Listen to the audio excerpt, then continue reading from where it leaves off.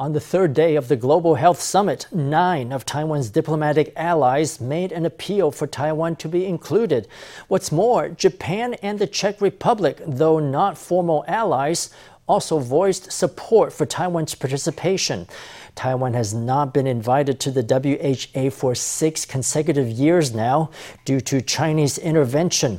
Speaking in Taipei on Wednesday, President Tsai Ing-wen said the exclusion would not shake Taiwan's resolve to join the international community. On Tuesday afternoon, President Tsai Ing-wen visited Taipei Veterans General Hospital to thank frontline workers. In her speech, she had some words for the World Health Organization. Taiwan has talent, technology, and a wealth of experience combating the pandemic and would absolutely be able to contribute to global disease prevention. I also want to emphasize that the WHO's actions will not shake Taiwan's determination to take part in the global community. President Tsai underscored Taiwan's determination to join global organizations. Under Chinese intervention, Taiwan was once again left out of the World Health Assembly this year. On Tuesday, British newspaper The Daily Telegraph published an op-ed by Taiwan Health Minister Chen Shizhong titled, "Why Does the WHO Continue to Exclude Taiwan?" In the article, Chen highlights Taiwan's successes in keeping COVID out through the use of digital technology and border controls. It says that with Omicron ravaging the world, Taiwan has shifted to a new Taiwan model that focuses on eliminating severe infections while managing mild cases to limit the impact of COVID on daily life. Chen also expressed regret that Taiwan has been excluded from the WHA for 5 years due to political pressure. He called on the WHO to let Taiwan participate in the WHA so that nobody is left behind in global health efforts. The minister wrote a letter of protest, which we have sent to the WHO. Deputy Health Minister Li Lifen is currently leading a delegation in Geneva. She has delivered a letter of protest written by Chen to the WHO. Taiwan's efforts to be heard have met a warm reception in the global community. All of us have to be on board. This is the reason why the Czech Republic fully supports Taiwan to be granted observer status to the World Health Assembly. Health, as well as peace, are inalienable right. We should refer to good examples of regions that successfully tackled COVID-19 in terms of public health response, such as Taiwan. We should not make any geographical vacuums created by leaving specific regions behind. Japan and the Czech Republic are not official allies of Taiwan, but both nations' representatives have joined the chorus that's advocating for Taiwan at the WHA. Several Taiwan lawmakers are in Geneva campaigning for Taiwan's participation in the WHA. Besides advocating for Taiwan, the lawmakers have seen firsthand how the Swiss are living with COVID. Very few people wear masks in public or observe social distancing, they say. One lawmaker looks forward to Taiwan making the same return to normal life. People enjoy a meal al fresco in Geneva. It's just like any other day. Walking down the street, there's nary a face mask in sight, and not many are observing social distancing. Lawmaker Wang Wanyu, who is currently in Geneva, says the change took a little getting used to. After I landed, it felt a little weird, because even at the airport, most people aren't wearing masks anymore. But we're still a little anxious, so we still wear masks. We felt the anxiety, especially at a diplomatic banquet on the first day. We were all in very close quarters, and it was a little noisy, so we all chatted very close to each other. We're a little nervous, especially because the next day, we heard that someone at the banquet had tested positive for COVID. But Geneva is still offering PCR tests to the public. At this PCR test site, staff told us that during the peak of the recent wave, people had to line up for 2 hours to get a PCR test. Rapid tests, which are in high demand in Taiwan, are available at many pharmacies in Switzerland. Have you ever used that before? No, never ever. 现在没有人在做了，对不对？因为现在没有。所以啦，现在对我们瑞士这边讲 ，COVID 19 已经完了 ，symptom 很小，好像flu， 好像caught a cold， 2-3天就好了。 Switzerland's most recent COVID wave peaked in mid-March. Since then, case numbers have been on a continual decline. 瑞士他们其实疫苗接种率没有到台湾这么高。 Switzerland's vaccine coverage is not as high as Taiwan's, but they decided to live with COVID back in April, so they eliminated many of the infection control regulations. Over here and in Europe, countries have downgraded COVID. They no longer consider it a pandemic. They treat it as if it were the common cold, something like the seasonal flu. 台湾一直在走清零的路线，所以我觉得大家心理上 For a long time, Taiwan had a zero COVID approach, so I think many people are worried about opening up. If the rate of severe infections goes down and vaccine coverage is high, then I think it's time to open up and go back to life as it was before. The lawmaker is in Geneva to promote Taiwan's cause at the WHA. She says the trip has also been a learning opportunity as she's getting to see how Switzerland is living with COVID. The CECC reported nearly 90,000 local cases and a new high of 76 COVID-related deaths on Wednesday. Starting tomorrow, the general public will be able to use a positive rapid test to get an official COVID diagnosis from a doctor. They will no longer need to undergo a PCR test to confirm their rapid test outcome. Let's hear from the CECC. 一般来讲，一个区域里面，如果采检的阳性率低于10的话，那所谓的阳性的快筛阳性的一致率。 Generally speaking, in a given area, if the PCR positivity rate is less than 10%, then these test outcomes will be less than 90% consistent with rapid test outcomes. Why didn't we implement this policy in April when the PCR positivity rate hit 14%? It's because the rates differed greatly from region to region. We did a pilot run for this policy for people 65 and older, people who live in rural areas, as well as people in quarantine, isolation, or self-health management. We ran it for people who met these major conditions. As we've gradually worked out the details, the legal conditions for this policy have also matured, so the time is right. In most parts of the country, the PCR positivity rate is now high enough for there to be an 80% or 90% consistency with rapid test outcomes. So we want to announce that starting May 26th, all positive rapid tests that are confirmed by a doctor will be counted as a COVID diagnosis. Individuals can still get a PCR test if their positive rapid test is disputed by a physician. PCR testing will also remain available to COVID patients in hospitals and people in high-risk groups. Taiwan has begun offering the Pfizer COVID vaccine for children aged 5 to 11. A little over 40,000 doses will be administered in the first wave. Across the nation, parents were seen braving the rain with their small children, waiting hours in line to get a shot. Wednesday was the first day of Pfizer vaccination for children aged 5 to 11. By 8 o'clock in the morning, there was already a long line of families standing outside this clinic, all waiting for Pfizer's child vaccine. Some arrived as early as 4 a.m. With COVID hitting schools nationwide, parents are eager to get their kids protected. Yeah, I'm afraid he'll get infected because a classmate of his was diagnosed. We're number 38. It's estimated that there will be 40 slots. I got here at 6:50. Number 1 got here at 4 o'clock. For this first wave of administration, 403,000 doses of Pfizer's child vaccine were distributed nationwide. New Taipei was allocated the most doses at 57,000, followed by Taichung with 56,000 doses and Taipei with 54,000 doses.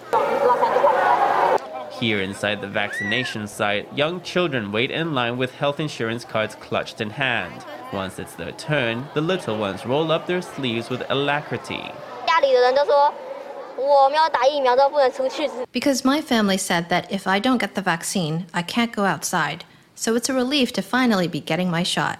According to Dr. Huang Liming, Pfizer's side effects in children are similar to those seen in adults. These include pain and redness at the injection site and a mild fever.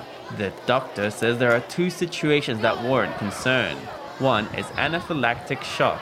which could show up as difficulty breathing and a pale complexion. Children could also develop myocarditis, so they should monitor their heart rate and manage their exercise levels for a week after vaccination. The doctor says it takes at least 2 weeks for the vaccine to produce antibodies, so kids should still be careful at school in the meantime. Of course, there are some risks, especially since the first vaccine dose takes longer to produce antibodies. 2 weeks is a reasonable estimate. For some people, it could take 3 to 4 weeks. Pfizer's child vaccine is available at last. Many parents are breathing a sigh of relief at being able to protect their children from the virus. As COVID continues to spread, the number of people who've recovered from the disease is growing too. A doctor recently began a movement on Facebook to bring together folks who've recovered from COVID. They share their stories and encourage others to stay calm in the face of the virus.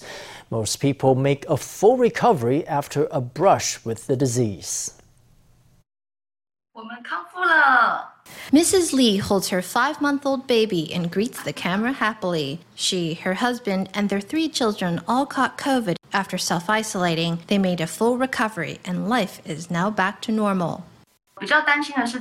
I was more worried about this little baby because he was the second to get symptoms, a fever. We gave him some medicine for that, and luckily the fever went down. The other 2 kids were better after about 3 days and didn't have any special symptoms. Mrs. Lee shared with us the story of her family's recovery and even a happy photo of the kids eating ices once they were better. There are lots of people who've survived COVID quite safely like this, and many have joined the COVID Recovery Alliance, created on Facebook by ICU Dr. Chen Zhijing. They share recovery diaries and encourage readers not to get too anxious about the virus. The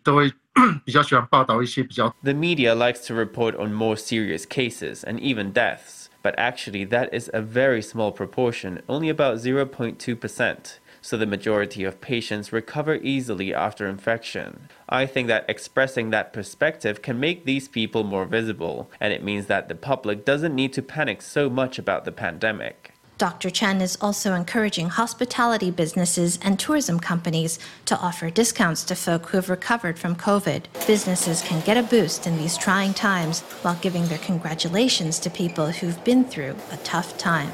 At a Tokyo press conference on Tuesday, U.S. President Joe Biden was asked again if he would use military force to defend Taiwan from a Chinese attack. But just one day after he answered yes, Biden struck a very different tone. Instead of responding in the affirmative, he emphasized that there has been no change to the U.S.'s policy of strategic ambiguity. Political analysts say this long-standing policy means the U.S. will stay vague on whether or not it will send troops to defend Taiwan. Mr. President, is the policy of strategic ambiguity towards Taiwan dead? No. Could you explain? No. At a press conference after the Quad Leaders Summit, U.S. President Joe Biden emphatically denied any change to the U.S.'s policy of strategic ambiguity toward Taiwan. Mr. President, would you send troops to Taiwan if China invaded? Our policy has not changed at all. I stated that when I made my statement yesterday. Biden insisted that there was no change in the U.S.'s Taiwan policy. When asked if he would send troops to defend Taiwan, Biden did not respond in the affirmative, even though he had done so just one day before to the same question. In Taiwan, scholars weighed in on Biden's apparent about-face. President Biden has already said 3 times that he would use force to defend Taiwan. The dichotomy between strategic ambiguity and strategic clarity is not quite able to define the current situation. We can't only look at Biden himself. We also need to look at the important aides around him. These include his national security advisor, Jake Sullivan, who said once in an interview with a foreign policy journal that the U.S. would prevent change to Taiwan's status quo. Biden was quick to express his commitment to Taiwan's security. I think that's heartening. It's extremely positive and affirming. Then the executive branch issues statements to provide clarification or to add to Biden's comments. To some extent, this strategy is another form of strategic ambiguity. Of course, he doesn't want to stoke conflict or target anyone. Such an approach of unilaterally exerting pressure or fueling regional tensions is against his long-standing hope for multilateral cooperation and internationalism. Scholars say that Biden is a specialist in foreign affairs. They say he's long advocated for an approach of multilateralism in which conflict is replaced with communication. But because the stability of the Taiwan Strait is an important U.S. interest, Washington will absolutely respond if China makes a move using force, scholars say. If a military conflict occurs in Taiwan or the Taiwan Strait, the U.S. will certainly take immediate and practical actions. These actions may not only be for the security of Taiwan itself, but for maintaining stability, peace, and sustainability in the region. That is a vital interest of the U.S. It's sometimes clear and sometimes vague. Biden's approach to Taiwan is keeping China guessing. The KMT has nominated lawmaker Jiang Wan-an for the year-end Taipei mayoral race. Jiang says that if elected, he'll address problems including the city's stagnant infrastructure and declining population.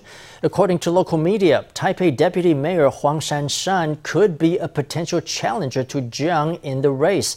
But on Wednesday, when asked if she planned to run, Huang had this to say. 市民照顾好是我的工作，也是我的责任。台北市有22万个确诊比克。 Taking care of our citizens is my job and my responsibility. Taipei has had more than 220,000 COVID cases, with 8,000 to 9,000 cases every day. From dawn to dusk, we are focusing on COVID, not on the local elections. 去这几年，台北的人口 Over the past few years, Taipei has been losing its population, and the income of our residents has kept shrinking. The infrastructure in this city is stagnant, and industry has been in a slump. What we need is not political rhetoric, but someone who can roll up his sleeves and get down to work. For its part, the DPP has yet to announce its nominee for the Taipei election. A party source said Thursday that elections aren't won by nominating early, and that for now, dealing with COVID is a higher priority. For some COVID patients, oxygen levels in the blood can drop dangerously low, causing damage to vital organs. One doctor shows us 2 breathing exercises that COVID patients can do to boost blood oxygen. These exercises can be done right at home, and they can provide quick temporary relief. But people who experience tightness or pain in the chest should still seek medical attention. 你要先吸气，从鼻子吸气，然后再用那个吸管慢慢的吐气，就这样做。He places a straw in his mouth, breathes in deep through his nose, and then exhales through the straw. After repeating this 3 times, Dr. Jiang Quinjun's blood oxygen reading goes up from 93 to 99%. This is how to use a straw to raise blood oxygen levels, he says. With the epidemic worsening and case counts hitting new highs, more and more people are entering home care for COVID. The doctor says that if your blood oxygen drops, you can use a straw to clear your lungs of stale air. Once you inhale fresh air, your blood oxygen level will increase. When you know that the remaining air in your lungs is low in oxygen, you can inhale 100 cubic centimeters of fresh air, which will then combine with the stale air in your lungs. By fully exhaling the air in your lungs, you will certainly improve your blood oxygen saturation. If you don't have a straw at hand, you can purse your lips into a circle and exhale in a similar way to whistling. This will achieve the same effect of increasing blood oxygen levels by 3 to 7%. But Jiang says these 2 breath exercises are only a short-term fix. If you experience chest tightness or chest pain, you should see a doctor as soon as possible. If your blood oxygen level drops below 90%, generally speaking, you'll start to experience some shortness of breath. If it drops below 80%, every working organ will start to be affected. The weight of the brain only makes up 2 to 3% of our total body weight, but the amount of oxygen it consumes is almost 20%. Once your brain is affected, you will start to lose consciousness. So when your body oxygen levels are too low, that's extremely harmful to the human body. If you don't have a pulse oximeter at home, check the color of your fingernails. Nails that are dark purple are a sign of low oxygen levels. Other signs include an increased pulse rate, decreased urinary output, and tightness or pain in the chest. These all indicate that your condition has made a turn for the worse and that it's time to get medical attention.